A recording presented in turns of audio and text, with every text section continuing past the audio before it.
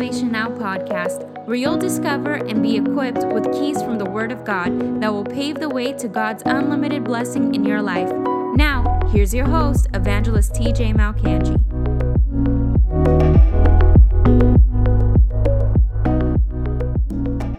I want to get in it straight away because there's a lot to comment on. I'm answering today. I did this broadcast on answering common questions concerning the last days, concerning the end times. Eschatological study. What's eschatology? Eschatology is the study of the end times.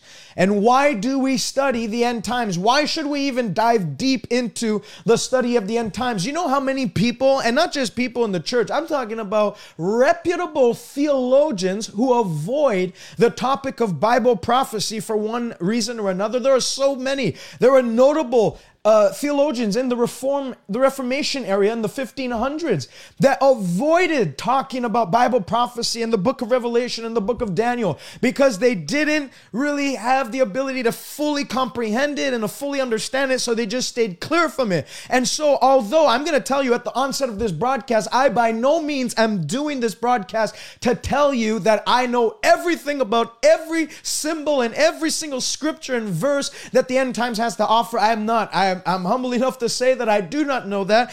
There are far more educated people than I am that can dive into the depths of this study. However, I wanted to do this broadcast to cover basics, things that you can know. So there are a lot of things in the study of the end times that you cannot know. There's things that really we're going to have to wait and find out. Really, we're going to have to find out at our own pace as we see these things unfold, or after the rapture of the church, we look down from heaven and say, oh, wow, that's exactly what you meant when you talked about those horns. You talked about that the mouth of a lion coming out of a man or whatever. So there's certain things that I'm not endeavoring to really give you a final answer on, but there are certain core fundamental doctrines that are made very clear in the Bible, and that's what I want to tackle on today. That's what I want to speak on today. And so I've written down, I think I wrote down 7 common questions that I get referring to the end times, that I get the most often in my travels and things that I've read online, things that I've seen other people ask recurrently to other ministries and to this ministry. And so I wanted to take a full broadcast to dive deep into those 7 common questions and to give you a biblical response. I don't want to just tell you what I think or give you my opinion or give you my view. I'm actually, through most of these questions, I'm going to give you differing views and differing opinions, and then I'm going to give you what the Bible says and why I believe this is exactly why it will take place, or how it will take place, or why I believe this specific viewpoint, because there's a lot of controversy. There's a lot of differing viewpoints. There's a lot of opinions concerning most of these questions I'm going to talk about today. And so I'm going to give you those opinions. I'm going to show you what other people are thinking. I'm going to show you why it don't work that way because of obvious scriptures. And I'm going to show you why I believe what I believe.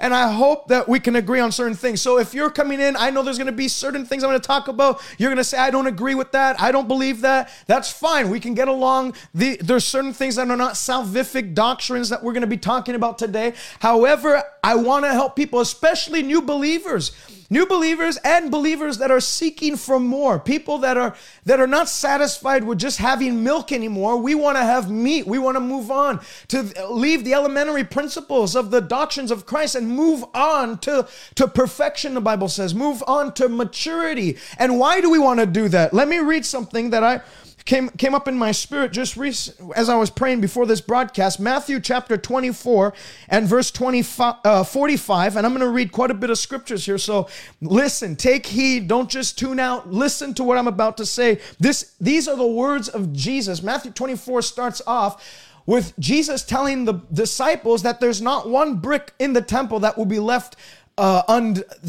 standing after after the Bible, he prophesied that it would be taken down, which happened in 70 AD. And then they come on and say, well, when is the last days? What are the signs of the coming? What are the signs that you're coming soon? What will give us the indication?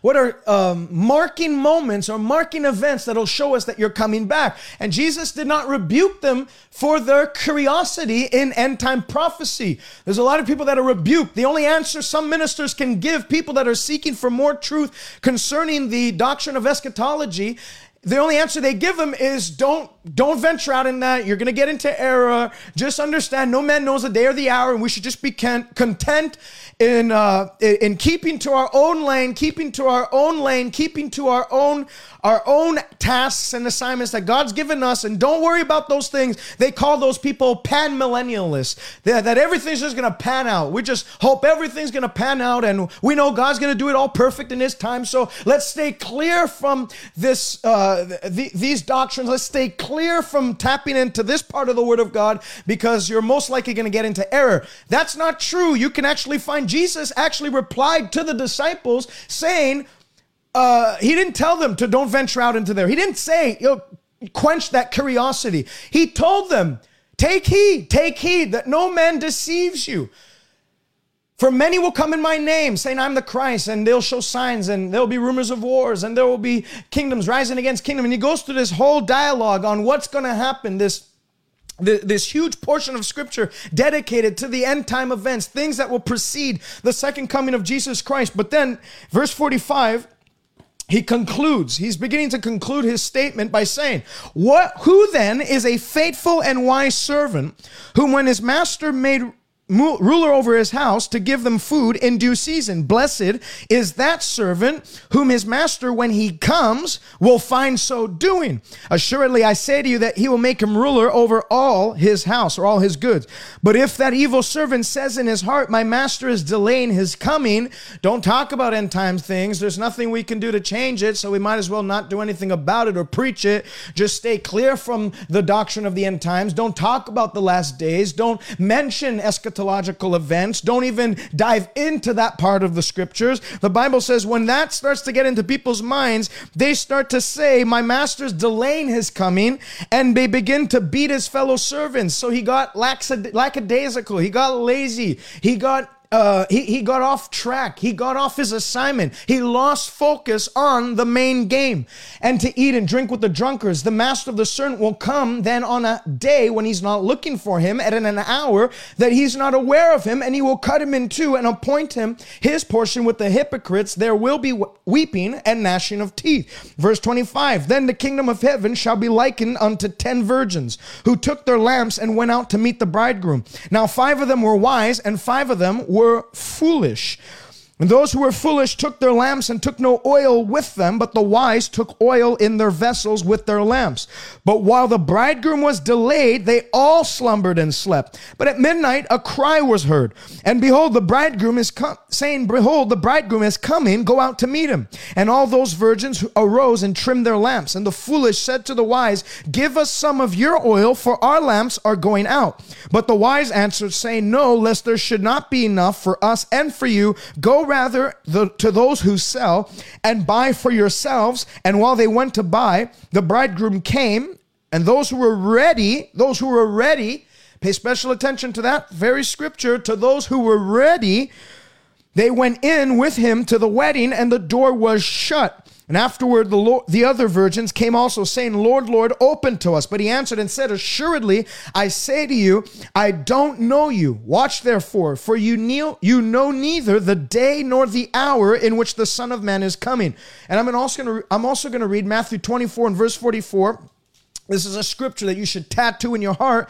Therefore, you also be ready, for the Son of Man is coming at an hour that you do not expect. And so what Bible prophecy and the study of Bible prophecy and the end times does, I don't want to make this broadcast a broadcast that fattens your mind, Studying Bible prophecy is not intended to fatten your mind so you can have this great knowledge of Scripture and be versed and be intellectually built up. That's not the purpose of the study of the end times. The purpose of the study of Bible prophecy is to prepare your heart to be ready to meet the Lord, so that you're a servant, that when Jesus comes, you're found ready. You're found with your hand put to the plow and plowing in the harvest fields. That's the purpose of this broadcast today. I don't want you to be one of those that are lulled to sleep. There are many Christians that are lulled to sleep, even in this time, even in this day and this age, by North American Christianity, where it's become a country club. It's become a Sunday meetup point. It's become solely for fellowship and networking, and has totally abandoned what the purpose of the Bible is, what the purpose of the gospel is, what the purpose of the Great Commission has always been. It's not just so that you can get saved. It's not just so that you can be ready to meet the Lord, but that now we can be adequately equipped, be vessels for honorable use, useful and prepared for the Master's good work that He has for us. And so the way you prepare is one of the ways you can prepare is by studying end time prophecy, because it puts certain things in your heart that can't be put any other way. It puts an urgency in you. It puts a burning fire in you that this isn't going to keep on going on forever. There's going to be a day of accountability. There's going to be a day where we stand before Jesus. There's going to be a day where we're going to have to give an account for the works that we've done in the flesh, whether good or bad.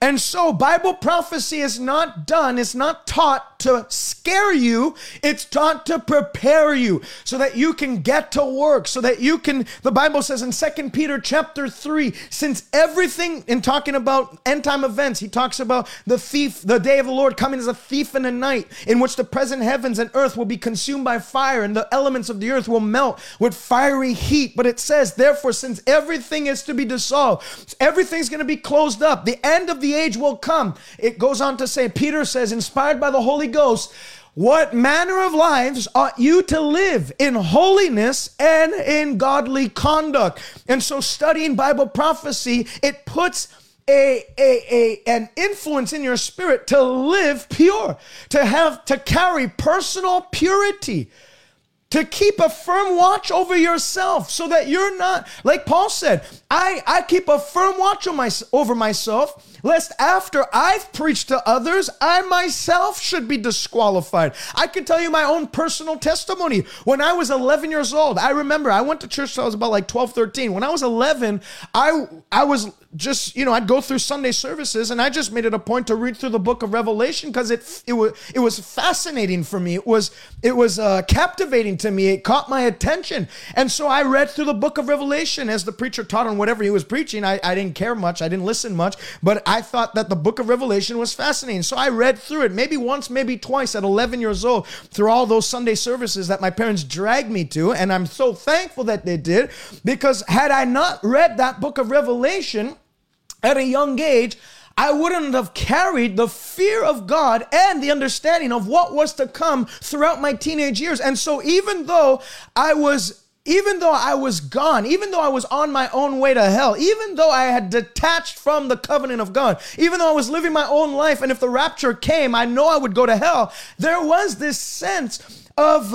conviction in my heart that these things were true, and that I didn't have forever to get right with God. And it put this sort of urgency in my heart. It put something in me that even though I was away from God, I knew that my waywardness would come to an end, would conclude one day, and one day I was going to get right with the Lord. It did something for me. Even though that's a bad understanding, you shouldn't carry that picture. You shouldn't carry that understanding. You should not carry that mentality, is what I'm trying to say. That mentality that, we understand this is all going to happen, but it's not happening yet, so let me do my own thing for now. No, you shouldn't carry that mentality.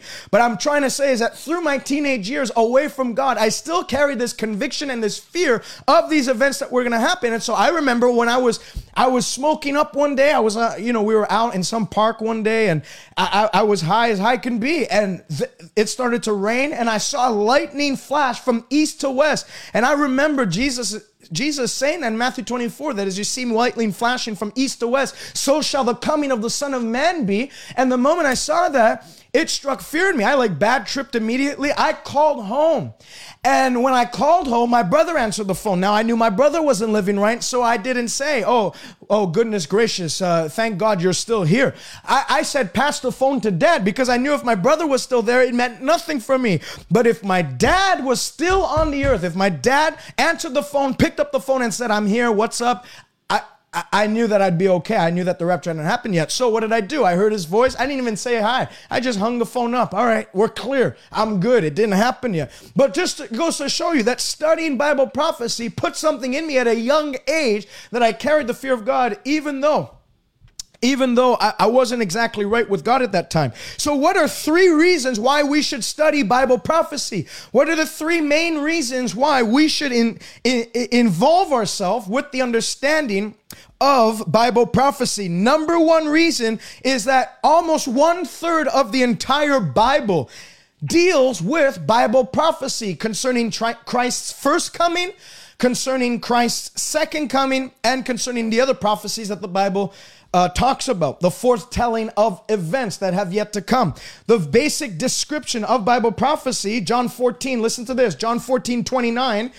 And now I have told you these things, Jesus speaking, before it comes to pass, that when it does come to pass, you may believe. So Bible prophecy, it separates the Bible from any other religious text because it's the only religious book that endeavors to foretell the future. Jesus said the purpose of Bible prophecy is so that he tells you things ahead of time so that when they do come to pass, we may know and believe that these things are so. Isaiah chapter 43, listen to what the Bible says in the Old Testament. Isaiah 43 and verse 11. Even I am the Lord, and besides me there is no Savior. I have declared and saved, and I have proclaimed. I have declared and saved, and I have proclaimed. Hold on, that's not the right scripture I'm trying to get. Isaiah 43.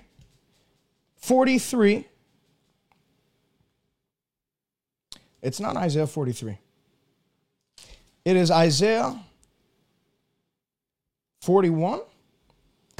My goodness, why didn't I write this down?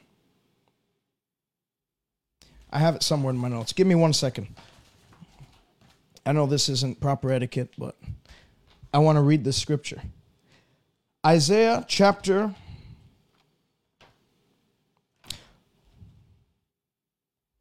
'Let me write it on my phone.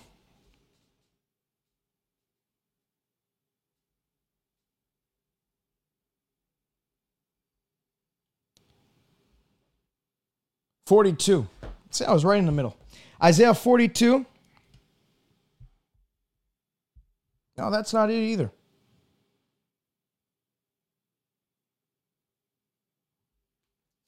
Isaiah 48. Bear with me. I'm so sorry. Isaiah 48, 5 through 15. No, these are not it. Oh, yes, here it is. Even from the beginning, I have declared it to you. Before it came to pass, I proclaimed it to you, lest you should say, my idol has done them. And verse 3 says, I have declared the former things from the beginning. They went forth from my mouth, and I caused them to hear it. And suddenly I did them, and they came to pass. So 1/3 of the Bible deals with Bible prophecy, and the Bible prophecy is a separation marker between the Bible and any other religious text. You see, there's many people that say that pretty much all religions lead to the same place. Everybody has their truth, but all truths lead to the same place. That's like saying all roads lead to Tucson, Arizona, or all roads lead to Florida. That's not the case. You can get on a road from Montreal and go until you hit northern Quebec, or you can get on the right road to Florida if you're going to Florida, and that's the road that will take you to Florida. And so not all roads lead to Florida. Not all roads lead to Tucson, Arizona. Not all planes, if you get on any plane, if you want to get to Australia, but you just get to the airport and present yourself to any plane, and get on any plane you want, you're not guaranteed to get to Florida, or you're not guaranteed to get to Australia. And so the Bible provides directions to truth. It is the truth, and it provides us the direction to truth, to the knowledge of the truth. It's the truth that sets people free. It's the truth of the Bible that gives us the ability to navigate through life. And the reason why we know that the Bible is absolute truth and that it's inspired of God and it has the divine print on it is because there's 80, understand this, of all the prophecies of Scripture, there's 80% of those prophecies that have been fulfilled. 80% of all the prophecies of Scriptures, which there are 2,500 prophecies written down in the Holy Bible. 80% of those have already been fulfilled, and to 100% accuracy. It's not like 80% of them have been fulfilled, but there's like a 60% accuracy. No, 80% of them fulfilled with 100% accuracy. And so as a result, we can logically conclude that the other 20% are going to be fulfilled with, guess what? 100% accuracy. And so by concluding that, by understanding that, and we're talking about prophecies concerning Christ's first coming. I've talked about this in other broadcasts. The odds, the probability of every prophecy in the Old Testament concerning or referring to Christ's first coming being fulfilled to the T, to 100%, is the same as piling up quarters in the state of Texas up to your waist, then taking a silver dollar and putting it into, just randomly dropping it in, going on a plane and dropping that silver dollar somewhere in the state of Texas, and then having someone start from Laredo, which is the southern part of Texas, and venturing out throughout the whole entire state of Texas, which, by the way, quarters filled up to the waist, and finding that one silver dollar. That person would have more of a chance of finding that one silver dollar than of a man coming to fulfill every single prophecy referring to Christ's first coming. We're talking about his prophecies concerning where he would be born, prophecies concerning where he would spend his childhood, prophecies concerning where he would spend his teenagehood in Nazareth. He was in his childhood, he was in Egypt. In his later days, his later childhood and his early teenagehood, and throughout up until he was 30 in Nazareth. The probability of someone fulfilling his road to the cross, to the T, that he didn't just get nailed, he didn't get stoned, he didn't get nailed to like a metal pole, he didn't get thrown off a cliff. If that would have happened, Jesus would not have been able to fit the confine of Scripture defining with the definition of who the Messiah would be and what he would ultimately come to fulfill. He had to be nailed on a tree. He had to be whipped at a whipping post. He had to be pierced through in his hands. He had to take a crown of thorns. He had to be bruised beyond recognition, beaten and scorned. All these things had to come to pass. All of them did come to pass to the T, 100% accuracy. And so we know that because those things were fulfilled with not 80%, not 90%, 100% accuracy, we understand that the last 20%, which we theologians refer to as final or last, final Bible prophecy, the last prophecies of the Bible that have yet to be fulfilled, we understand that those will also be fulfilled in their time. So, number one reason why we study Bible prophecy is because almost 1/3 of the entire Scriptures deals with Bible prophecy. I mean, God, including 1/3 of prophecy in the entirety of the Bible, should show us something. It should show us that it's important to God. If God included that many testimonies of prophecy throughout the Scripture, it obviously is not some side issue. It's obviously not something that isn't important in the eyes of God. It's of utmost importance. If Bible prophecy is 1/3 of the entire Bible, then it would be foolish for us to ignore it or just, deal with it once in a while. No, it should be a heavily discussed topic. It'd be like investing in a banker who's 1/3 successful. You wouldn't invest in that banker. Be like going to a surgeon who 1/3 of his medical education, he failed miserably. You wouldn't invest in that doctor. You wouldn't want to get surgery by the hands of that doctor. 1/3 is a huge chunk. So 1/3 of Bible prophecy, of the Bible is Bible prophecy. It's a huge chunk. It obviously means a lot to God. Number 2 reason why we should study Bible prophecy. Revelation chapter 1. Listen to this. Revelation chapter 1 and beginning with verse 4. Let's do beginning with verse 3. Blessed is he who reads and those who hear the words of this prophecy and keeps those things which are written in it, for the time is near. Blessed is he who reads and those who hear the words of this prophecy and keeps those things which are written in it. Bible prophecy and the book of Revelation specifically Revelation is the only book that carries a sworn covenantal blessing attached to it. It's the only book that begins with, if you study prophecy, if you study the words of this prophecy in this book, God will bless you for it. There is a blessing that is attached to studying Bible prophecy. Those who hear it, those who read it, and those who obey the words that are found in this book, God says he's going to bless you for it. There's a blessing. There's a tangible blessing, not just peace in your heart, not just joy, but a tangible blessing. It'll put a fire in your spirit to stand in the day of trial and to be found enduring to the end. You know, the Bible says not everyone's going to endure to the end. The blessing of studying Bible prophecy is the strength and the power that comes on you to endure and navigate these difficult days until the end. Number 3 reason why you should study Bible prophecy is Bible prophecy is a powerful tool for evangelism, evangelization of the world.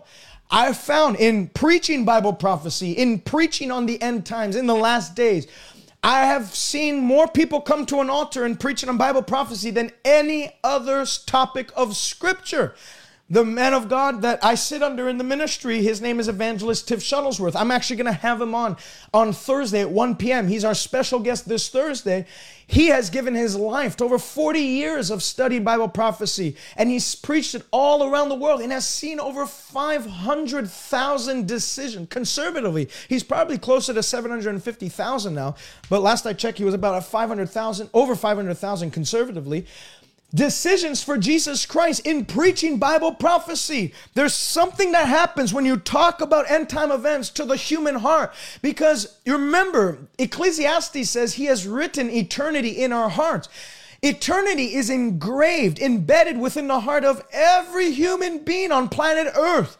And when you talk about last day events, I mean, even people that don't know the gospel, people that say they don't even believe in God, even they could understand that there's certain things that are transpiring on the earth today that don't seem right. Even people, I mean, there's a thing that you can look up on Google called the Doomsday Clock that are scientists and reputable scientists at that have come up with this time frame of when the world is gonna end. And if you look at it, the clock is at 11:59. There's like a few more milliseconds of time. We're at the final seconds of time. Even scientists that don't even confess to know Jesus Christ and don't even confess to know a Bible prophecy, they understand that things are coming to an end, things are coming to a close, and that time is running out. And so when you preach that, when you preach and give understanding to why these events are transpiring on the earth, you know, Luke 21, let me read Luke 21.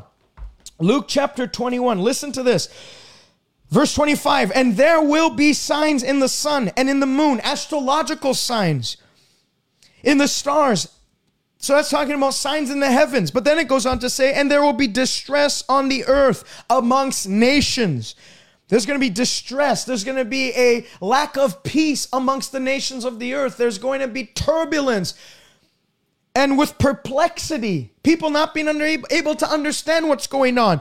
The sea and the waves roaring. That's talking about natural disasters. That's talking about climate change. That's talking about natural phenomenons happening. Tsunamis larger than ever witnessed in the history of recorded recorded environmental disasters. The tsunami of 2006, that was the largest thing they've ever witnessed. It wiped out 300,000 people in Indonesia, a crazy event.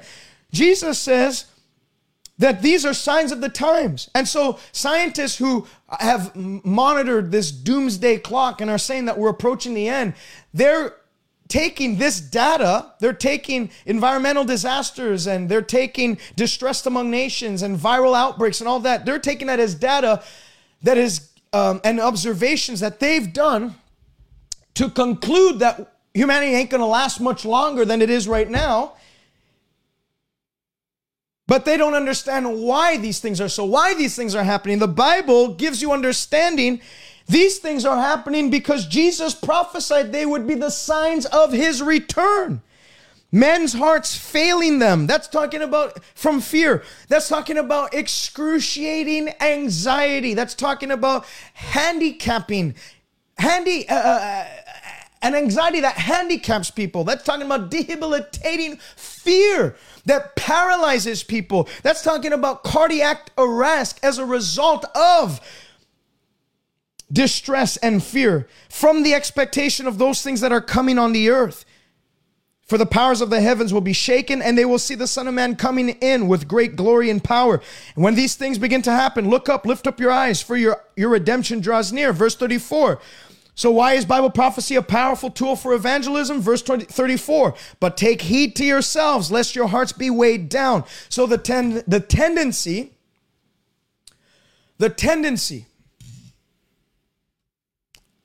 in the human flesh is, when you're ignorant of these things, is to be weighed down. Your heart's going to be weighed down with carousing, drunkenness, even people that, if tomorrow we're dying, if the doomsday clock is at 11:59, what's the point of living? Let's eat, let's drink, let's be merry, let's get drunk, let's sleep around, let's enjoy our lives, let's enjoy the passing pleasures of sin, because who knows what awaits us anyways. Life's not that worth it. Atheism talks about annihilism. When you die, you're going to die and just go back to darkness and to dust. So who cares about living a moral life? That's the human reaction to these things. But Jesus says, when you study end time prophecy and you understand that there is a great white throne judgment that awaits all humanity, that we're going to have to come before the God of creation, and the books are going to be open, and the Lamb's book of life is going to be open, and everyone's names who's not written in those books, and the ones whose names are not written in those books are those who rejected Christ, rejected the message of holiness, rejected the message of righteousness,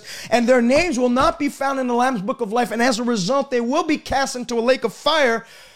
When you understand that, Jesus said you're going to have power to take heed unto yourself, to keep a firm watch over yourself, to drown away in the noise of this generation. You're not going to fall victim or prey to the carousing, drunkenness, and cares of this life. You're not going to be narrow-sighted or narrow-minded or nearsighted. You're not going to be blinded or focused in on the temporal things that are here today, gone tomorrow, but your attention will be on eternity. There's an old prayer that an old preacher used to pray. Lord, stamp eternity on my eyeballs that I might live in light of it.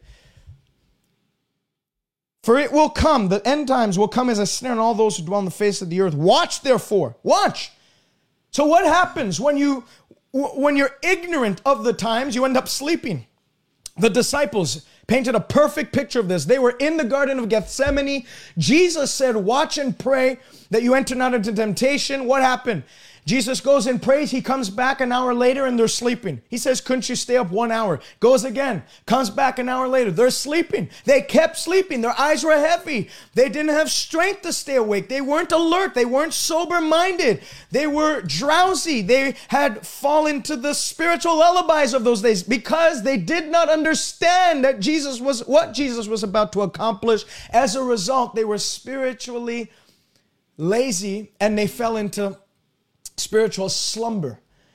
So when you don't understand the times, just like the disciples didn't understand that Jesus was about to go to the cross, you sleep. You become indifferent. You become apathetic. You become lukewarm. That's why Jesus said to the church of Laodicea, I would that you were hot or cold. Because hotness and coldness. Cold water can satisfy thirst. Hot water, you can boil water and you can use it to cook things. But if you're lukewarm water, that's where bacteria is. Lukewarm water is where there's infection. It's where people, that's where people would get sick by drinking lukewarm water, because that's where bacteria thrives in. When it fests in that long enough, it thrives in it. And so people would drink lukewarm water and they'd get sick in those days. Jesus said, I would that you were hot or you were cold. But since you're lukewarm, since you're full of bacteria, since you are so tainted by the desire for other things in this world, and you're lukewarm, I'm going to spit you out. I'm going to vomit you out of my mouth. But he says, Jesus never diagnoses without giving you a solution. He didn't just say that. Many preachers, they just preach that, and they're just doom and gloom preachers. They tell people you're lukewarm, you're good for nothing, you're going to hell. But I don't preach just one part of the gospel. I preach the full thing. I preach the full counsel. If you are lukewarm, Jesus gives us the solution. Therefore, be zealous and repent. Remember from where you've fallen. Go back to your first love. Do the things you did at first. Jesus said, as many as I rebuke. If you feel like you're lukewarm in your walk with God today, it's God knocking at your door. It's the Lord saying, now's the time to awake and be ready and to put on the full armor of God, so that the days do not come on you as a snare, as it will upon the whole rest of the world, but that you're found ready, you're found working, and your lamps are burning, and your waists are girded with truth, and your hands put to the plow. Jesus said, as many as I love, I rebuke. Therefore, be zealous and repent. Be zealous and repent. How do you repent? Go back to your first love. Go back to what you used to do. Start winning the lost. Start reading your Bible. Start praying and ask the Holy Spirit to put a fire in you. Be baptized again with the Holy Ghost. You know those 5 foolish virgins, they didn't have oil with them. They didn't carry Holy Ghost power, and so they fell asleep. I pray right now, as you hear this message, the Holy Ghost fire is going to come alive in you. I pray that the oil of heaven is going to be poured out on you. I pray that there's going to be a renewed zeal and a refreshing in your spirit, to not grow weary in well-doing, but to keep a firm watch on yourself and on your family, to work the works of God who sent you while it is day, knowing that night is coming when no man will work. So number 3, Bible prophecy is a powerful tool for evangelism. It wakes people up to the reality of eternity. It wakes people up to the reality of what's going on. It brings an understanding to the times in people. And it's a wonderful tool for evangelism. It gets people to encounter the reality of eternity in their hearts. And I tell you something, as being a preacher for just 5 years, I do a lot of Sunday morning services places. And the message that is the best to preach on a Sunday morning, that's where you get the lukewarm crowd most of the time. And the message that the Lord lays on my heart many times to preach is the message of the last days, because it ignites a fresh fire in people that have been lulled to sleep. Let me go through. So those are 3 reasons why we preach Bible prophecy. Bible prophecy pushes people to a point of decision. That's why we use it for evangelism. It gives people the understanding that, tomorrow's not promised. Jesus can come at any time. And so get right with God. Bible prophecy pushes people. Bible prophecy pushes people to a point of decision. It shows people that we don't have all eternity to get right with God, that tomorrow's not promised. Jesus can come back at any time. And so make today the day where you prepare yourself to meet the Lord. Make today the day where you are ready to receive Christ Jesus when he comes back, that he's going to receive you to himself, that you're one of those whose garments are white and glistening. Let me go through, before I move on to the 7 questions I have, let me go through a simple chronology of end time events, because this is like, I know a lot of people, they want to simplify the book of Revelation. And so here's a simple chronology of the book of Revelations. Understand this. 1, simple chronology of the end time events. Number 1, right now, we are in the church age. So Revelation 1 through 3 is still in the church age. Jesus addresses the churches, the 7 churches, Laodicea, Philadelphia, Smyrna, and all the rest. We're in the church age as it is right now. The church age began at the day of Pentecost in Acts chapter 2 when the Holy Ghost was poured out. The church age will end with the next event, the next prophetic event to be fulfilled. So number one, we're in the church age now. Number two, the next event to be fulfilled is the rapture of the church of Jesus Christ. This is the close of the church age. Number three, event that needs to happen is the judgment seat of Christ. After the rapture of the church, we must all appear before the judgment seat of Christ, and we will give we'll give an account for everything that we've done in the flesh. This is the body of Christ being raptured up, and I'm going to go through the rapture in more deeper details in this broadcast. But that is the rapture is the close of the church age. Number three, the judgment seat of Christ is the judgment of the church. We're going to be judged not by God, not at the great white throne judgment, but we're going to be judged by Christ for what we did with salvation. What did we do with the gospel message? Did we sit on it? Did we just make sure that we made heaven, or did we use it to get other, like a lifeboat, to get other people into the kingdom of God? Number four thing that has to happen is the 7 years of the Great Tribulation. So the moment the rapture happens, in heaven, we're going to go through the judgment seat of Christ. But on the earth, there's going to be the 7 years of Great Tribulation. Number five, which the Great Tribulation is the great trouble, the wrath of God being poured out on the earth, such as has never been witnessed in the history of mankind. Number five is the battle of Armageddon. This is how the Great Tribulation is going to conclude, where all of Israel's enemies are going to line up against Israel. All the enemies of Israel, all the ones that have sworn death upon Israel, will finally line up against national Israel and make war against Israel, which leads me to number six, the second coming of Jesus Christ. When Christ will come and defend Israel and destroy the enemies of God on the earth. And the difference between the rapture and the second coming, people have a hard time understanding the difference. Here's a very simple way of understanding the difference between the rapture and the second coming of Jesus Christ. The rapture is Christ coming for his church. Jesus' feet never touched the earth in the rapture of the Lord Jesus Christ, of the church of the Lord Jesus Christ. Jesus' feet never hit the Mount of Olives. Jesus comes back for his church, and we meet the Lord in the air. The second coming of Jesus Christ is Christ coming with his church. So the rapture is Christ coming for his church. The second coming is Christ coming with his church. And that's where we will come behind him on horses in garments full of white. And the Bible says Christ will destroy the Antichrist with his coming and consume him by the breath of his mouth. And we're going to come with Christ to make war on the devil and those that have allied with the devil. And that'll conclude the Antichrist's reign on the earth. Number seven, what happens after the second coming of Christ? We will finally have the privilege of sitting at the table of God and enjoy the marriage supper feast of the Lamb. The marriage supper of the Lamb, where all the saints will gather at a table where Christ and his people, those whose garments are white, those who've been redeemed, the redeemed will finally partake. Remember, Jesus said, I'll not eat of this meal until I come again. That's when we will eat the meal, and we'll eat of the bread, and we'll eat of the wine, drink of the wine, and we'll close. It'll be the marriage supper of the Lamb in heaven, where we'll have an amazing feast. I'm sure it'll be a feast nobody's ever even dreamed of before.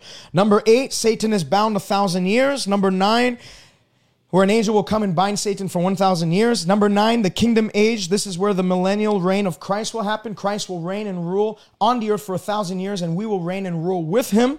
Number 10, Satan will be loosed on the earth for a time being, and he will go and gather up an army once more, and he'll actually surprisingly gather an army as numerous as the sand on the seashore, and will make war against Christ one last time. Number 11, Satan will be bound. Number 11, the great white throne judgment. This is where the book of life will be open, and the dead will be judged according to the deeds written in it. Number 12, and this is the culmination of the age. This is where eternity happens. This is where Satan is bound forever, cast into a bottomless pit. The church and sinners, the church and saints, all the redeemed, will enjoy eternity with God. The Bible says there will be no sun in those days. Christ himself will give light to the kingdom. There'll be a new heaven, there'll be a new earth in which righteousness will reign. So that's just a quick rundown of the chronology of end time events. Let me go on to, let me move on to the 7 questions I have written down. The number one question I have written down, and this is a question that I put it number 1 because it's the one that goes mostly unanswered. That even people that talk about Bible prophecy don't even talk about this, but I know it's one that's on many people's minds, and that is America mentioned in Bible prophecy? Is America, the great America, mentioned in Bible prophecy? Well, I'll give you the short answer, and I'll give you the longer answer. The short answer is America is never mentioned in Bible prophecy. There is no, you can search the Bible from Genesis to Revelation time and time again. You'll never come across the word, the name, the title, America. You'll never come across the nation called America or the United States of America or the Western nation of America. It's just simply not in the Bible. People generally who want to prove that America is in Bible prophecy, they use 2 scriptures. The number 1 scripture they use is Isaiah 18 verses 1 through 7. The reason why I'm addressing this is because America is such a large nation and such a dominant nation. And I preach that we're at the 11:59:59. We're in the last seconds of, not the last seconds, we're in the last milliseconds of time. And the rapture is about to happen. I mean, if last year and a half didn't tell you that, I don't know what will. And so because I preach that, many people say, well, you know, if Jesus were to come back right now, what would we do with America? The Bible doesn't even talk about America. The Bible doesn't even mention America in the book of Revelation. And America being such a massive nation, such a great dominant nation on the earth today, surely if Jesus were to come back right now and prophecy serves true, then it would have mentioned America.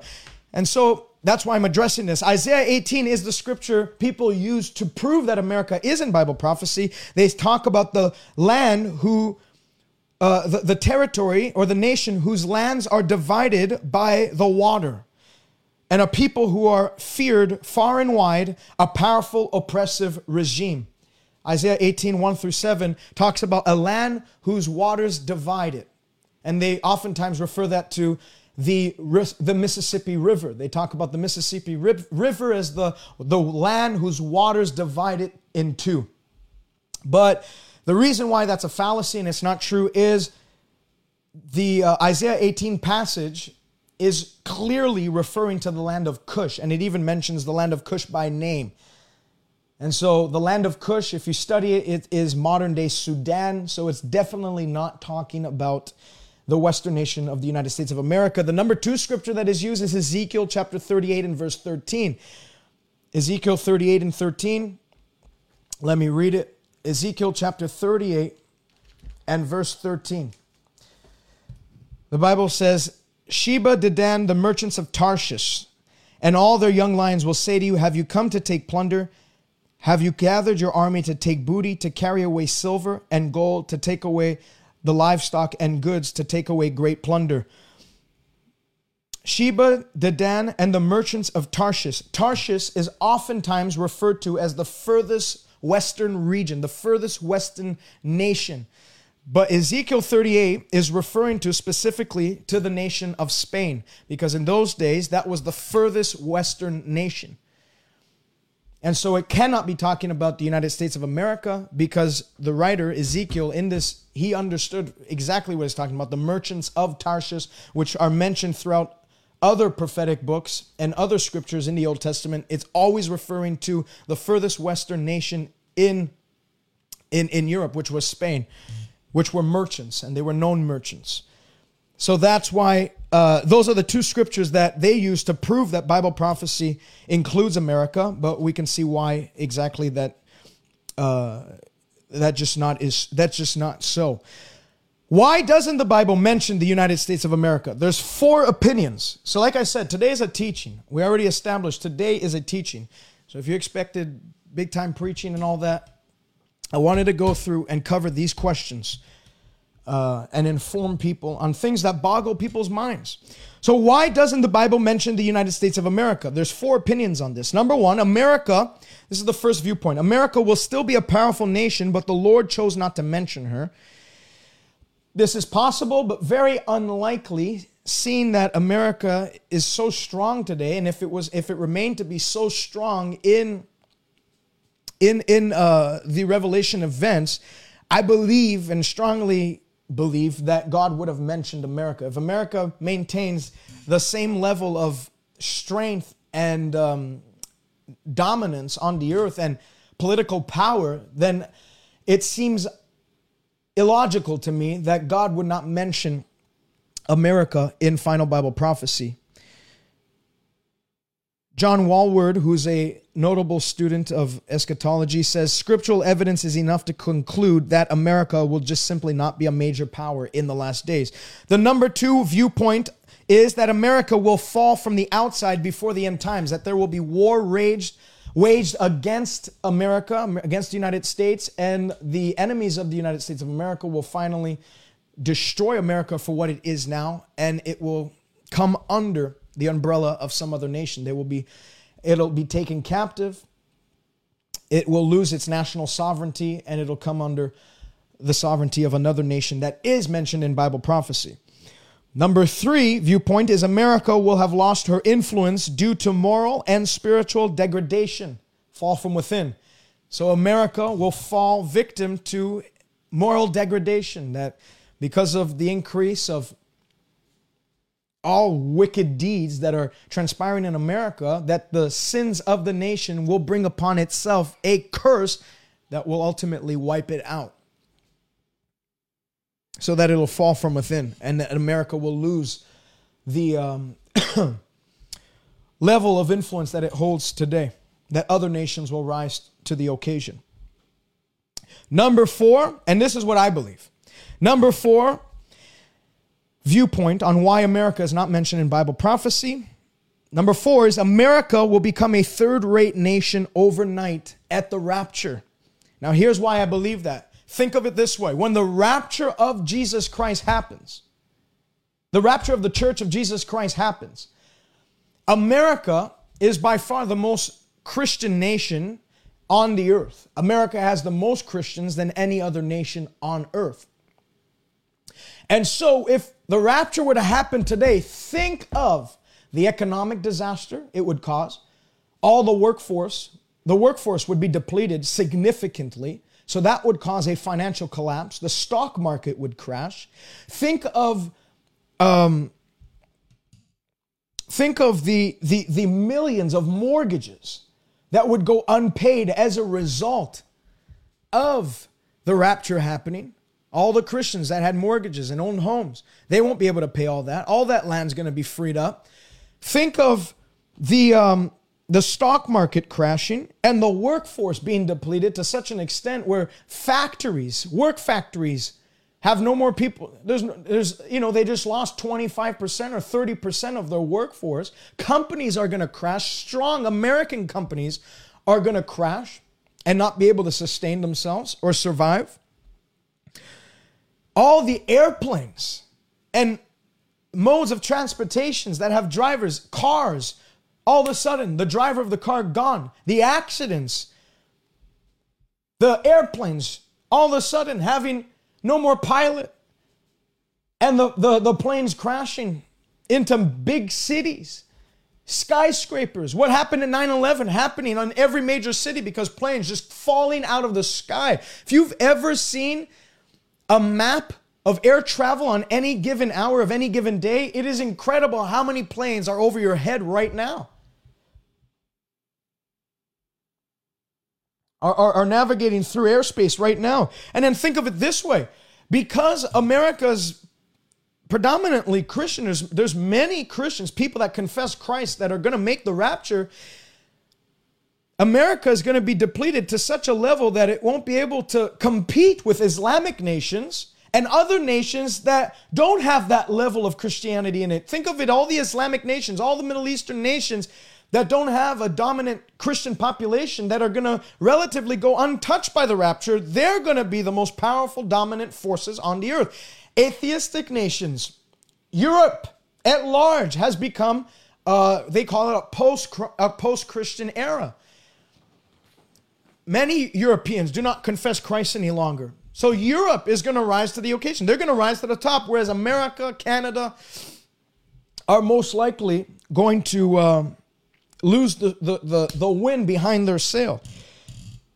And so as a result, I believe because of America totally being depleted of this Christian presence, that it'll have no choice but to fall under the Antichrist's confederacy that he will form, the 10 nations in Europe, that they'll have no choice but to join in the Antichrist's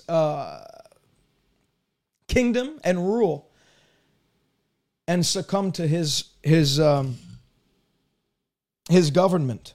The USA, in conclusion, this is what I mean by all this. In conclusion, the end time focus is on Europe and the Middle East, not America. So USA will most likely fall under the Antichrist alliance and join the superpower of the nations that he's going to erect in his day. So number one, is America mentioned in Bible prophecy? No. And why is it not mentioned in Bible prophecy?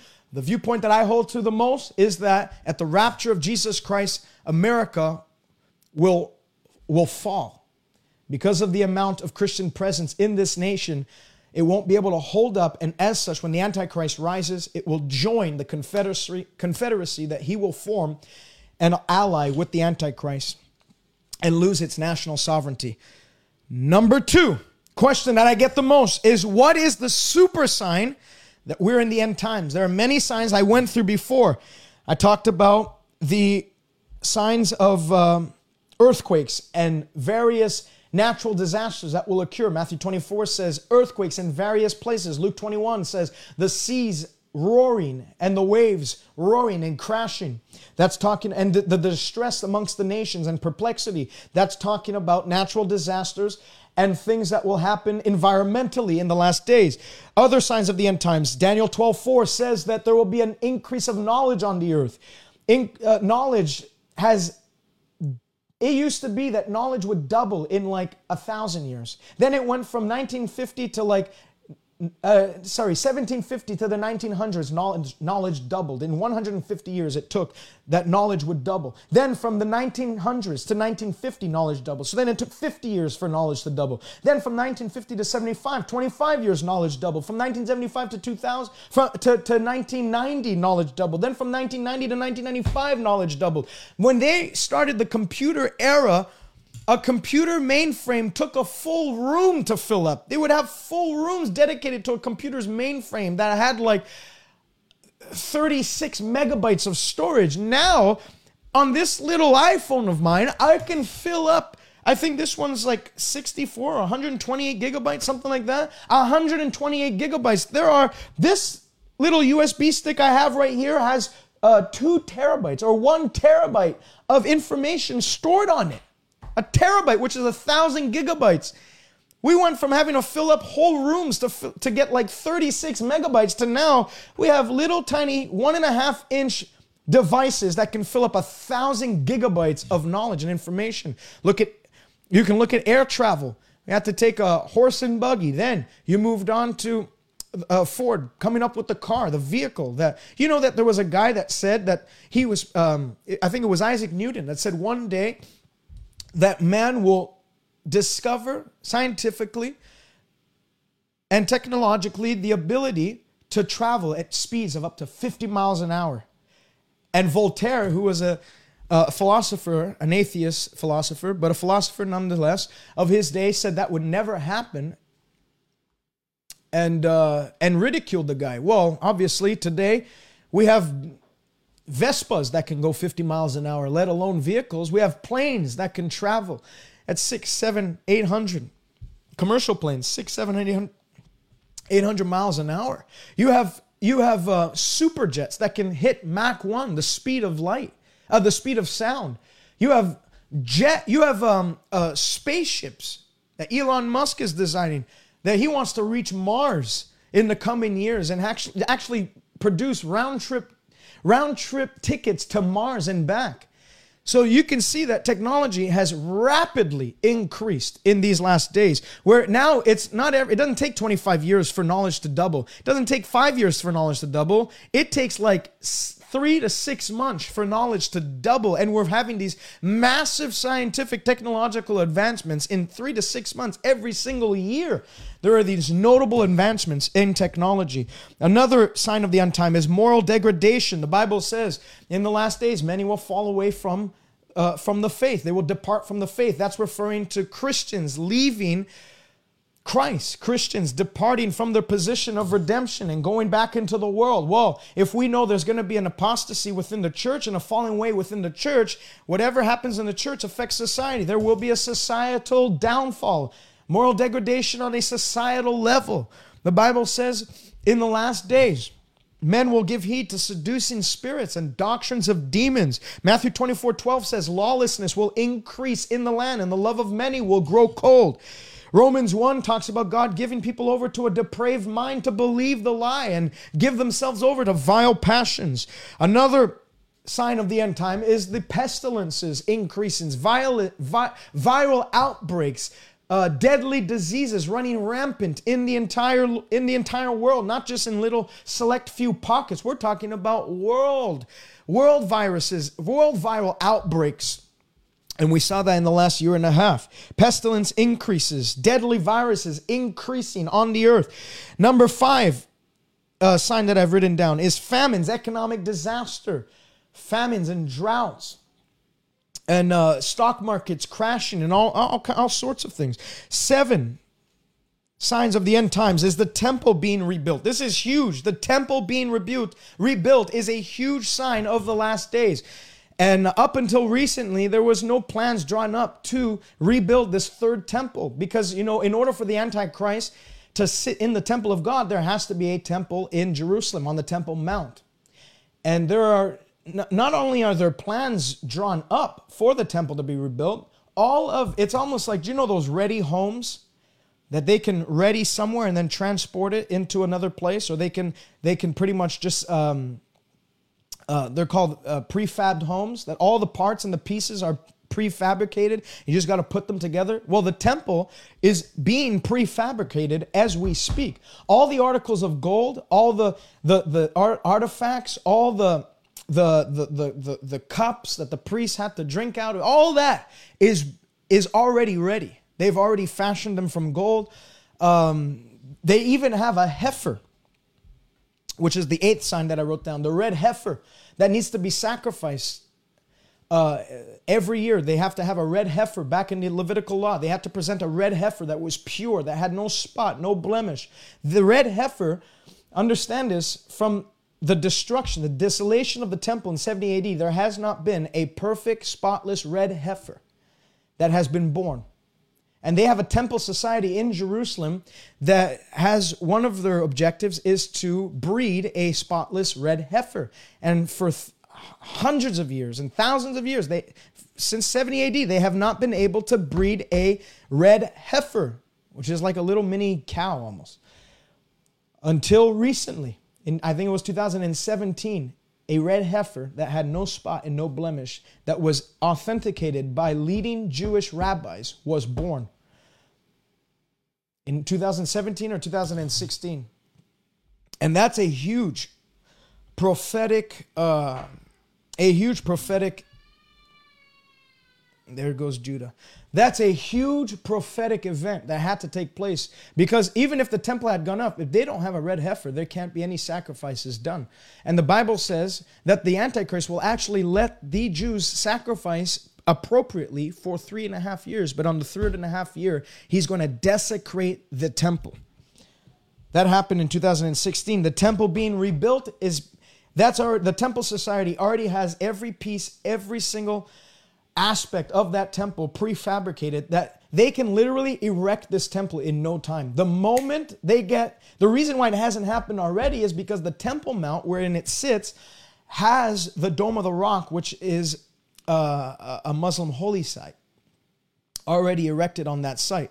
And then there's this other establishment that's on the site where the third temple is to be erected. They don't want to just put it up anywhere. It has to be where the first and the second temple were. And so everything needed to build it up is already been made. And so they can literally erect this thing in no time.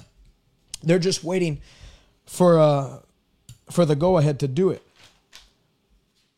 But what is, so I said all that, those are all signs of the times, but what is the super sign that we are living in the last days? Many signs can signal that these are truly the end times. However, there's a super sign that brings us to an obvious conclusion that there's no mistake about it. We're in the last days and Christ can come at any time. And that is the regathering and restoration of Israel in the last days, which is prophesied throughout the scriptures by many prophets. Isaiah 43, listen to this, and I have this scripture right this time, so you won't have to wait long. Isaiah 43 and verses 5 through 6, listen to this. Fear not, for I am with you. This is God prophesying of the restoration and reestablishment of the state of Israel, the nation of Israel, that Israel would regain its national sovereignty, and that Jews that had been scattered in 70 AD, remember all the Jews, the diaspora, were scattered throughout the four corners of the earth. That's why you have Jews in New York, you have Jews in Poland, you have Jews in Italy, you have Jews in Canada, you have Jews in literally in South America, you have Jews in Australia, you have Jews all over the place. And they were scattered. But May 14th, 1948, Israel, after World War II, regained their national sovereignty, and the land of Israel was redistributed back to the Jewish people, and they now had claim to that land. They now possessed the land, not the entirety of the land that God promised Abraham. It's far less than it, but it's still a large chunk of the land that God promised Abraham in Genesis. And so in 70 AD, they get scattered. But listen, God said in Isaiah 43, fear not, for I'm with you. I will bring your descendants from the east, and I'll gather you from the west, and I will say to the north, give them up, and to the south, don't hold them back.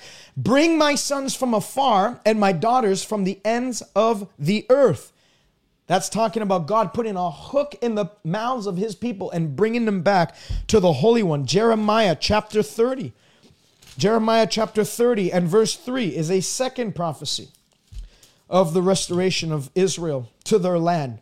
For behold, the days are coming, says the Lord, that I will bring back from captivity my people Israel and Judah, says the Lord, and I will cause them to return to the land that I gave to their fathers, and they shall possess it. Ezekiel chapter 37, everybody knows it, where Ezekiel prophesies to the dry bones to live again. Well, what was that? That wasn't just, a scripture that we can use now to prophesy revival in our own nations and stuff, although you could use it for that, and I've used it for that. But the primary purpose of that scripture was for the prophetic fulfillment that would take place in the last days when Israel would come back to the Holy Land. Listen to this, Ezekiel 37:12. Therefore prophesy and say to them, thus says the Lord God, behold my people, I will open your graves and cause you to come up out of your graves, and I will bring you back into the land of Israel. I will put my spirit in you, and you shall live, and I will place you in your own land. Then you shall know that I, the Lord, have spoken it and performed it, says the Lord. Matthew 24:32-35, Jesus says, when you see the fig tree bud again, you can know that my return is near, even at the door. And this generation that sees this take place will by no means pass away until all things take place, referring to the culmination of the age.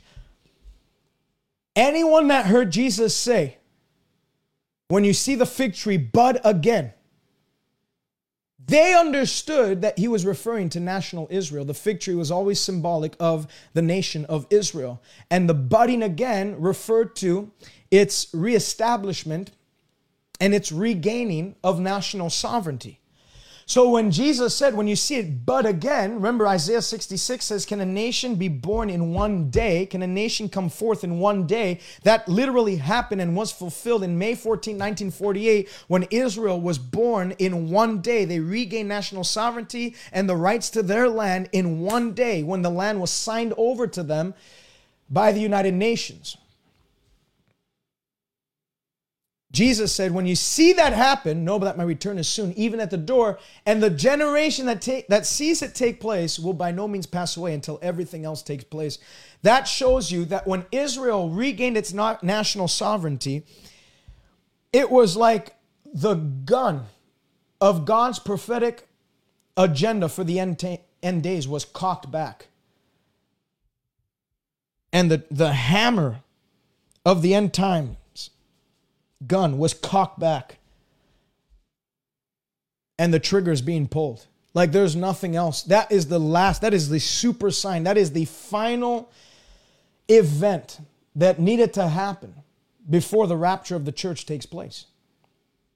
And it happened in 1948. And so, if you want to go with a generation, Bible times could go anywhere from 40 to 120 years. Let's say it is 120 years. Knowing God, I would say it is 120 years. 1948 plus 120 is 2068. I'm not setting a date. I don't do date setting. I'm not saying here's the day, here's the hour.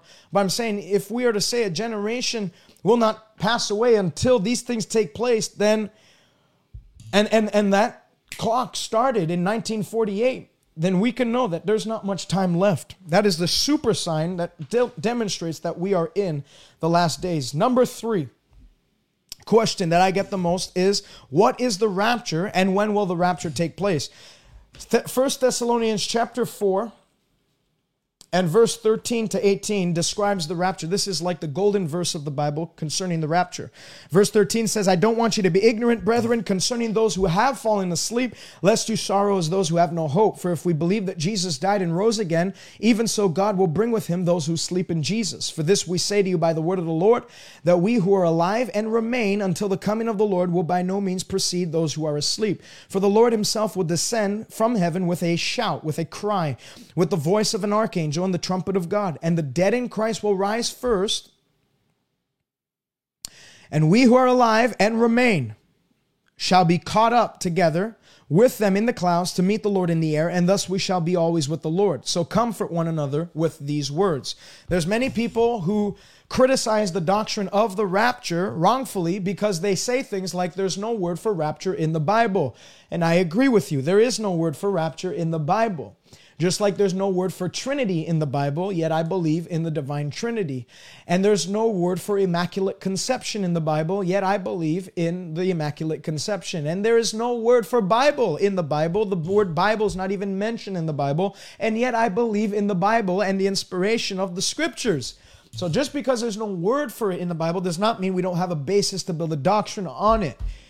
The Bible says in verse 16 of 1 Thessalonians chapter 4 or verse 17, that those who are alive and remain will be caught up and meet the Lord in the air, and so shall we be with him always. Caught up is, if you study the Greek word, is harpazo.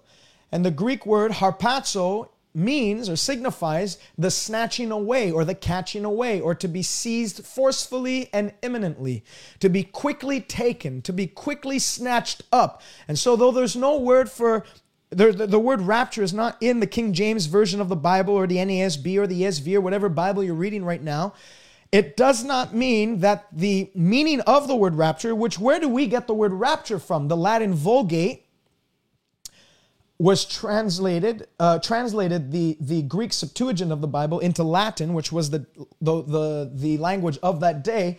And the word in Latin for harpazo, which is the catching away, is rapturo. Rapturo, which is where we get our word rapture, which signifies the calling away of the saints or the catching away of the saints. And so just because there's no word for rapture in the Bible does not mean that rapture, the doctrine of rapture, is not a significant doctrine and not a verifiable doctrine. And I also want to say, this was interesting. I was studying on this, and this I found to be incredibly interesting, that there's 3 cries of Jesus in the Bible. The first cry is when Jesus cried out Lazarus' name in John chapter 11. When he cried Lazarus' name, the Bible says that Lazarus came forth. There was a resurrection of the dead. The second cry that Jesus made was when he cried on that cross, his last words, "It is finished." When he said that, the Bible says there was an earthquake and the dead that were in the tombs rose back to life, and they actually were in Jerusalem for some days. That there were people that were dead in the tombs that rose back to life. There was a resurrection. And the third time Jesus cries in the scripture is when he descends. The Bible says the Lord himself will descend from heaven with a shout, with a cry, with a war cry. And that will quicken people's bodies that are in the grave right now. All your dead loved ones, all those that died at sea, all those that died at land, all those that are buried, all those that were even cremated. People say, if my loved one was cremated, will they make the rapture? Will they make heaven? Or did their cremation pretty much solidify their eternal damnation? Absolutely not. God who can do anything. I'm not saying go ahead and cremate your relatives and all that. I'm just saying if your relative was cremated, it does not mean that they're going to hell. It does not mean that they're not going to be resurrected. God can bring particle to particle. He can, even if the ashes are scattered in the ocean, He can bring all the particles back together. I'm not saying I condone cremation. I do not. However, if it means, to soothe your conscience right now, because I believe there's some people that they think, well, we cremated my relative, they're probably in hell, even though they believed in Christ. No, the prerequisite to making heaven and the rapture is not whether you were cremated or buried. It was, did you place your faith in Jesus Christ?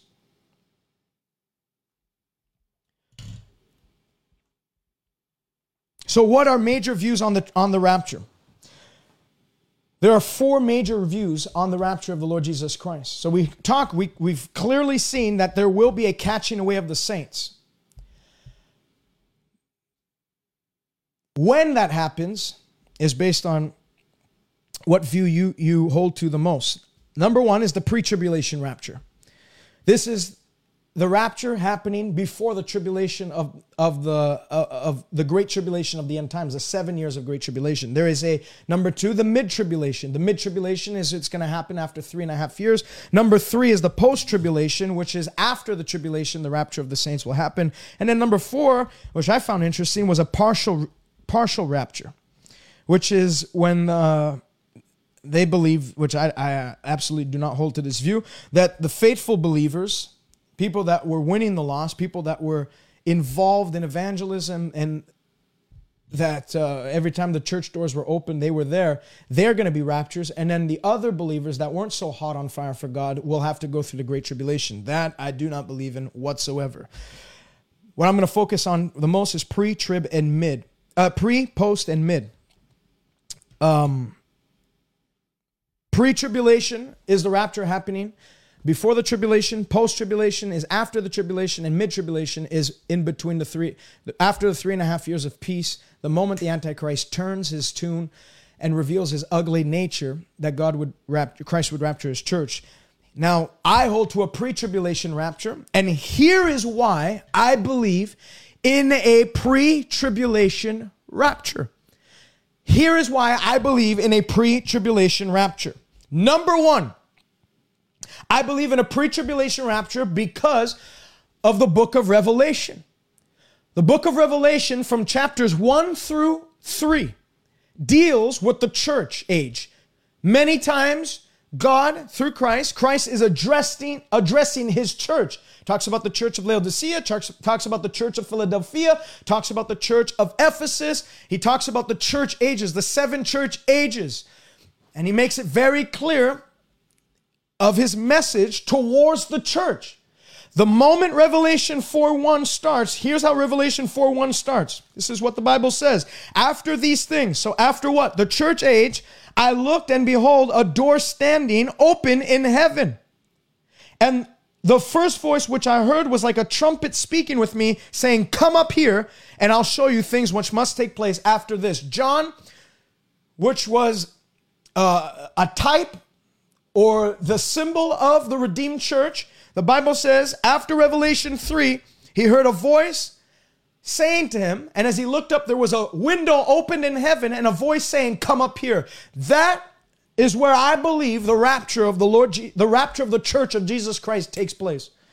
Why do I believe that? Because from Revelation chapter 4 to Revelation 22 and verse 16, there is not one mention.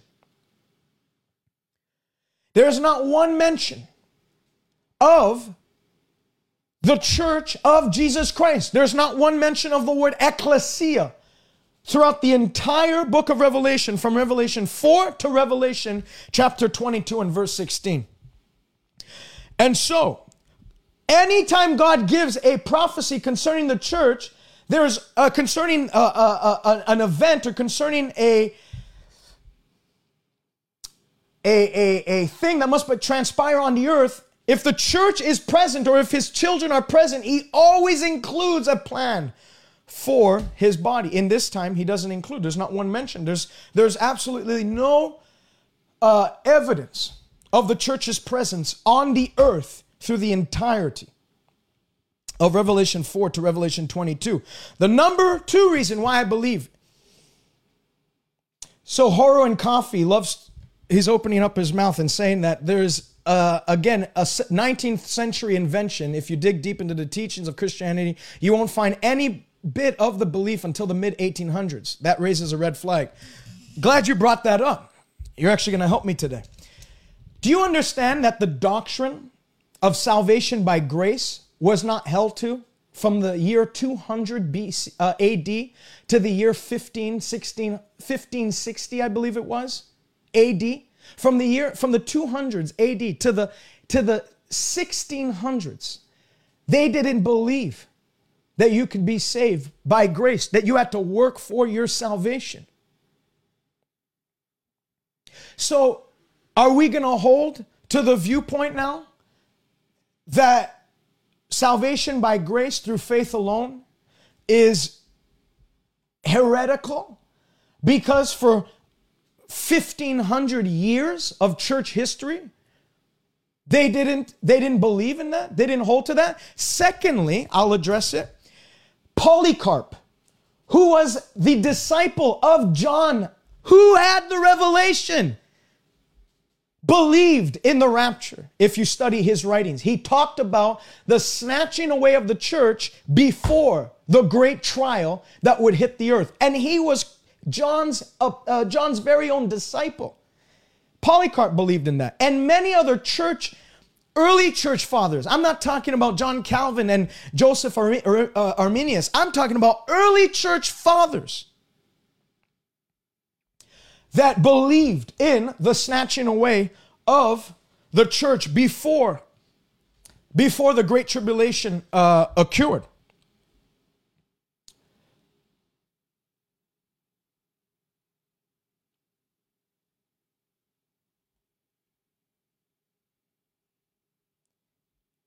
You see, Horror and Coffee, I love people like this because they have a computer and a keyboard and they think that they can go out and just like, now I have a point of influence. Now I have a voice. Let me get out my voice.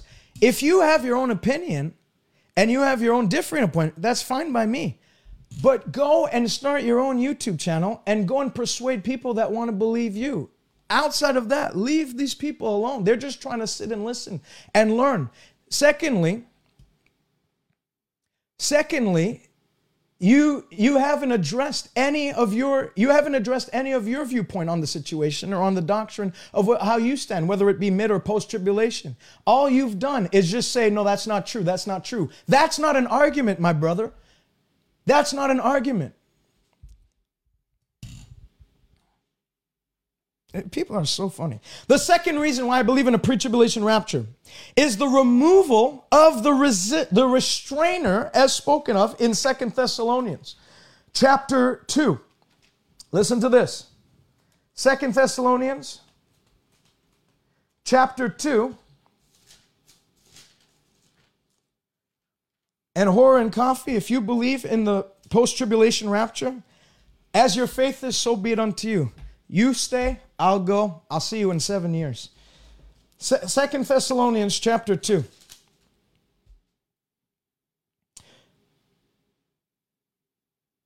This is what the Bible says. Let no one deceive you by any means, for that day will not come unless the falling away comes first. And the man of sin is revealed, the son of perdition, who opposes and exalts himself above all that is called God or that is worshipped, so that he sits as God in the temple of God, showing himself that he is God. Don't you remember that when I was still with you, I told you these things? And now you know that what is restraining, that he may be revealed in his own time.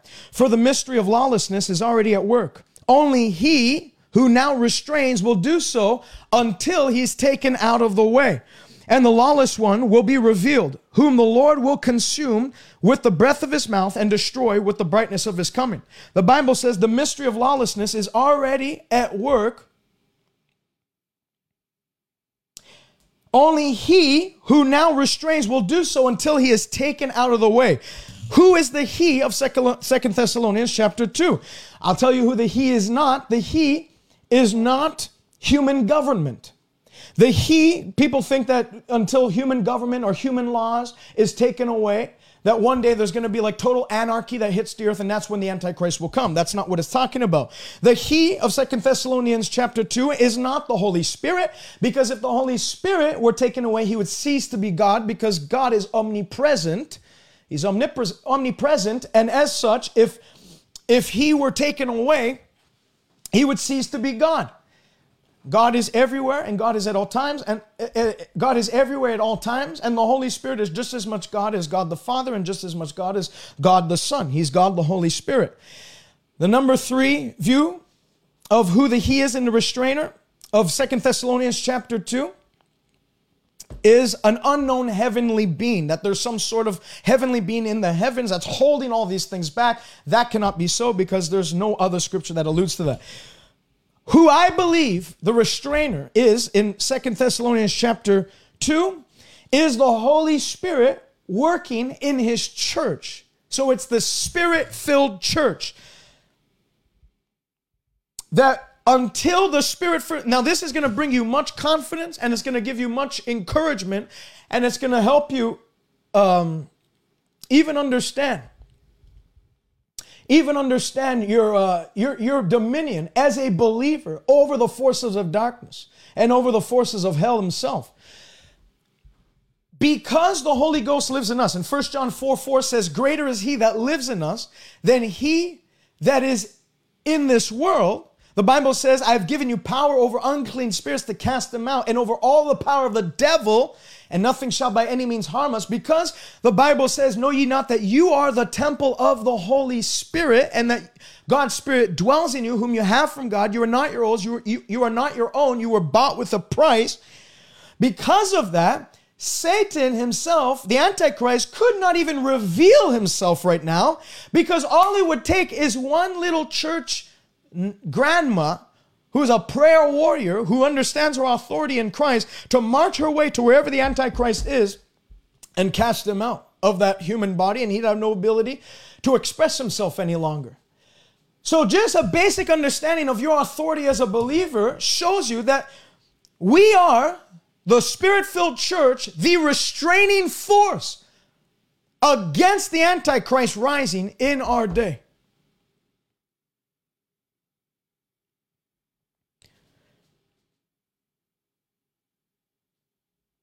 Jesus called us the salt and the light. Salt holds back decay, and light holds back darkness.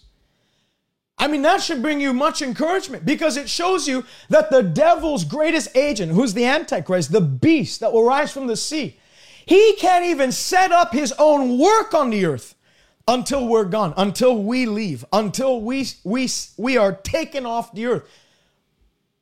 Because his power is no match in comparison to the power of the Holy Ghost-filled church. He can't compete. There's no competition. Jesus said we are to occupy on the earth until he comes. And then he'll take us up off the earth. And then the Antichrist can occupy, and he'll dominate for 7 full years. But until we leave, he can't even enforce his plan to world domination. The Holy Ghost in his church is the restraining force. And that's another reason why I believe in a pre-tribulation rapture. Because if the Antichrist were to reveal himself right now, I'd march my way to him, cast that spirit out of him, and he'd have no ability. I'd bind all his work. He would have no ability to implement his demonic plans and programs for that generation. So it would be impossible for light and darkness to dwell fully on the earth at the same time. Number 3, why I believe in a pre-tribulation rapture is the believer is exempt from wrath. Anybody that believes in a post-trib or mid-trib rapture, especially post-trib, they have absolutely no idea about the love of God for his people, for his church. I want to read to you several scriptures that show us First and foremost, you have to understand what the Great Tribulation is. The Great Tribulation is, read it from Revelation 6 on, I think, through 19. It talks about the vials of God's wrath, the seals of God's wrath, God's anger, God's judgment being poured out towards a wicked, rebellious world. And so, because we understand the tribulation, the Great Tribulation, to be that way, and now people say, well, there's always been tribulation. There's people persecuted all across the world. First of all, the Great Tribulation is not the Great Persecution. The Great Tribulation is the great wrath of God being released on planet Earth against the rebellious, wicked world that is on the earth at that time. It has nothing to do with persecution. Yes, there will be the saints that are saved during the people saved during those days that become saints because of the 144,000 Jewish evangelists that will be released on the earth that will have accepted Christ as Messiah. After the rapture takes place, they'll have their eyes open and they will have there will be an evangelistic revival during those days. Many will come to the Lord. The Bible says a multitude will stand as saints during those days. They'll have their robes made white. Those who refuse the mark of the beast. Howbeit,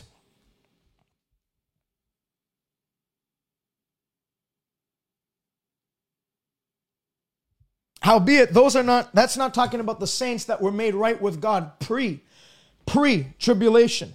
Those that were raptured up. Listen to this. 1 Thessalonians 1:9. 1 Thessalonians 1:9. So, now that we've established that the tribulation is the wrath of God poured out on the earth, let's read what Paul had to say about that. For they themselves declare concerning us what manner of entry we had to you, and how you turned from God to serve the living and true God. How you turned to God from idols to serve the living and true God, and to wait for his Son from heaven, whom he raised from the dead, even Jesus, who delivers us from the wrath of Christ. Who delivers us from the wrath of Christ? See, Horror and Coffee goes off and says, if Polycarp indeed taught pre-trib rapture and then the real presence of Christ in the Eucharist, isn't that weird? Are we cherry picking? Okay. Do you know that John Calvin, actually we'll go with Martin Luther. Do you know that Martin Luther, and actually most of the reformists and the people that most of the Reformed people today idolize and read about all the time, all their books, which I read their stuff, they have good stuff, but do you understand that they were mostly anti-Semites? That Martin Luther, who gave us the revelation of by grace through faith, that we are saved, that sola gratia, so only grace can get you saved and into heaven, also wrote a book called The Jews and Their Lies, and literally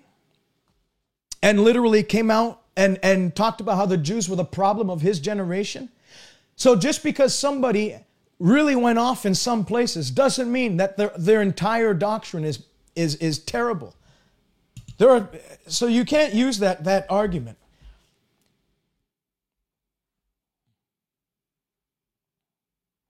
You can't use that argument. And you haven't showed me one persuasive argument. All you're saying, I'm sorry you see it that way. Great. Tell me why I should see it other ways. I'm not somebody that just reads my own view. I've studied the different points of view, and none of them line up with Scripture and the entirety of Scripture.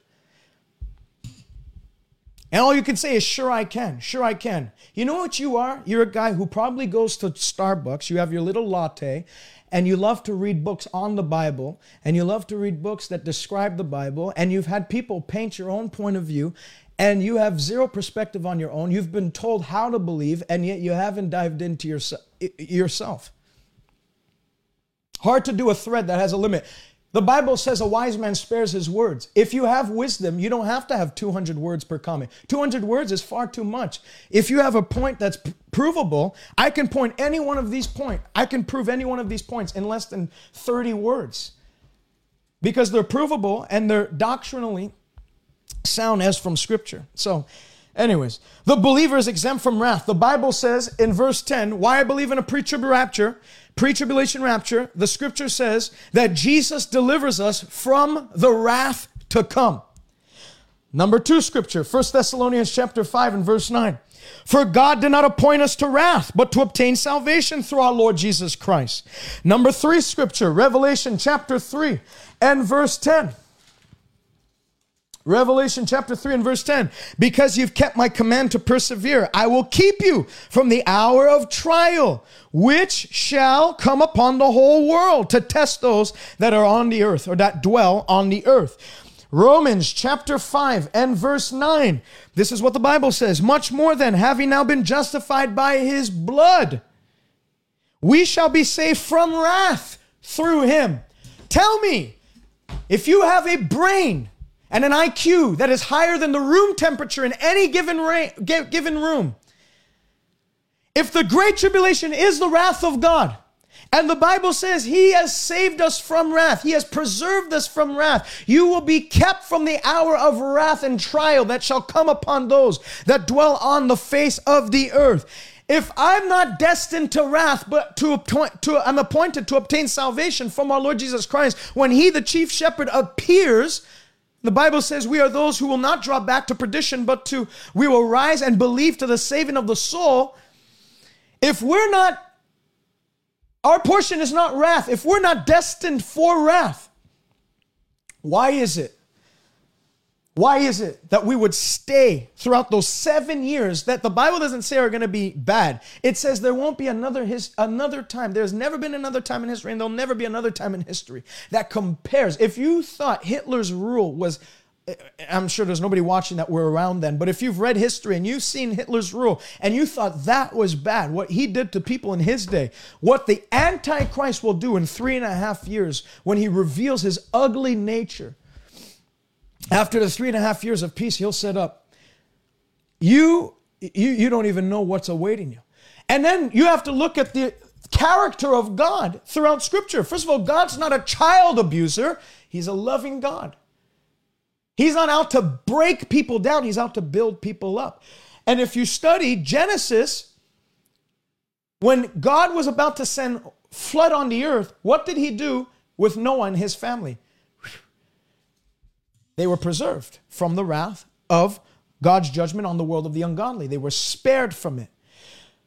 Go and look in Lot's day. God's sending judgment on Sodom and Gomorrah. He's about to rain fire and brimstone. What did God do before he released judgment on Sodom and Gomorrah? He released an angel to do what? Which the Bible says in Matthew 13, the angels are the harvesters that are going to harvest the good seed, the seeds of wheat, which represent the sons of the kingdom. They're going to be harvested at the ends of the ages, and we're going to be caught up. And then he says, I'm going to take the tares, the wheat, that represent the sons of the wicked one, the sons of the devil. They will be bundled up and they will be burnt by fire, which refers to the fire of God's judgment invading the world of the ungodly in the 7 years of tribulation. When Lot was in Sodom, God did not send fire. Lot was taken out of Sodom, which was a type of a rapture, and then judgment came. The nature of the tribulation period is God pounding his wrath against a rebellious world. And the Bible says in Proverbs, thou shalt not strike the righteous because of their uprightness. Don't strike the righteous because of their uprightness. You think God's a hypocrite? He takes his own advice. If he's telling you you shouldn't punish the upright because of their uprightness, why would God punish the righteous for 7 years of a horrible terror?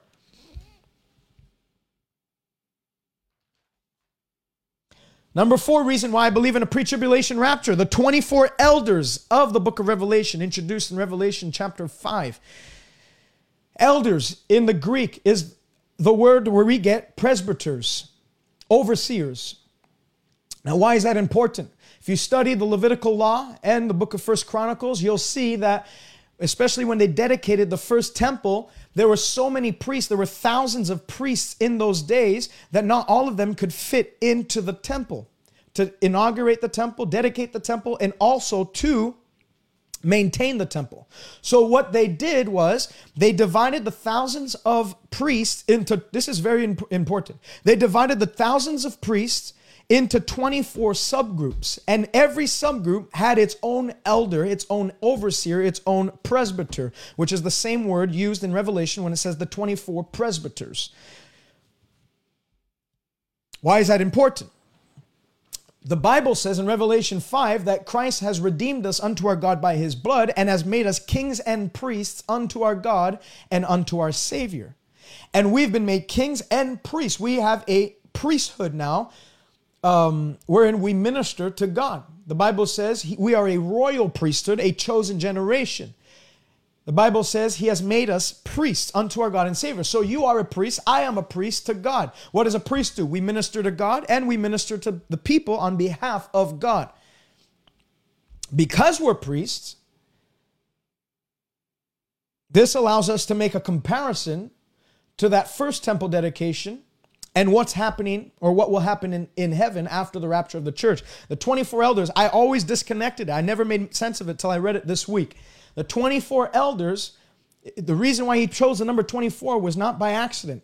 It was in reference to 1 Chronicles, I think it's 1 Chronicles chapter 14, when they divided the priests into 24 subsections and had elders overseeing the priests.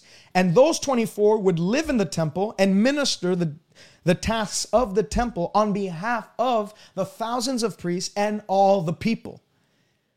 In the same vein, these 24 elders are 24 representatives that represent the millions upon millions upon millions of royal priesthoods that have been established by the blood of Jesus Christ.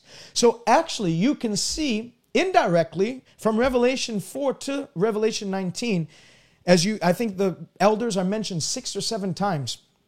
Those elders are actually representations of the millions upon billions of redeemed believers that will be in heaven throughout that time of the Great Tribulation. They're not 24 angels. They're not 24 beings. They are 24 people that God will hand select that will represent the millions and billions of redeemed, blood-bought Christian believers that have been raptured, have gone through the judgment seat of Christ, have had and have been given, because the Bible says their robes are white, are white, as no launderer on earth can launder them, representing the redeemed. They're going to represent all the redeemed masses throughout the ages. Number 5, reason why I believe in a pre-tribulation rapture is the rapture is signless. So if you believe in a post-tribulation rapture, the tribulation has signs to them. You're going to know when you're in the Great Tribulation. There's going to be a mark of the beast, and you'll be able to tell from the implementation of this mark of the beast 3.5 years from then. You'll be able to pretty much count down the days and know exactly when. You'd be able to put a day and a time to when Jesus Christ returns. But the Bible says the day of the Lord is as a thief in the night. No man knows the day or the hour. The scripture says as a thief comes in the night and the master of the house does not know when he is coming. So it is with the coming of the Son of God. The Bible says in 2 Peter chapter 3 that the day of the Lord will come as a thief in the night, in which the present heavens will be consumed. The scripture says in 1 Thessalonians 5, but the day of the Lord will be as a thief in the night. What's a thief do? He comes at an unexpected time, at an unexpected hour. And so if it was post-tribulation, we'd be able to count the day, we'd be able to count every single second down until Jesus' return. But the rapture and the coming of Christ, that first time to capture his church, is signless. Only the pre-tribulation doctrine allows for this.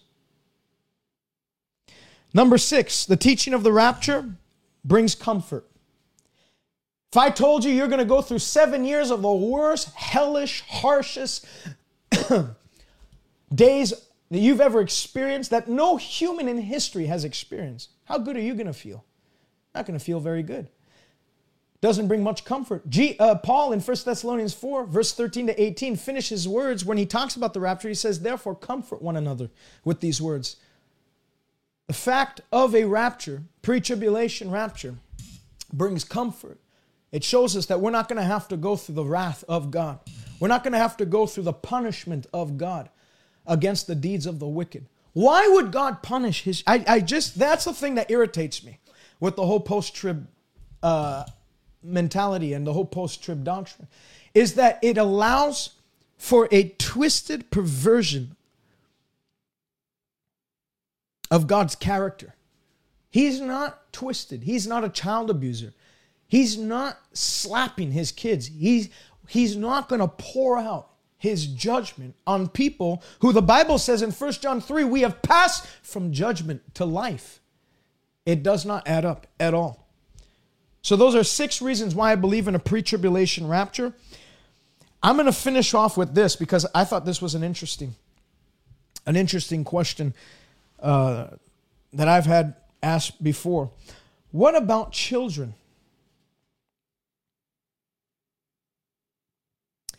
What about children in the rapture?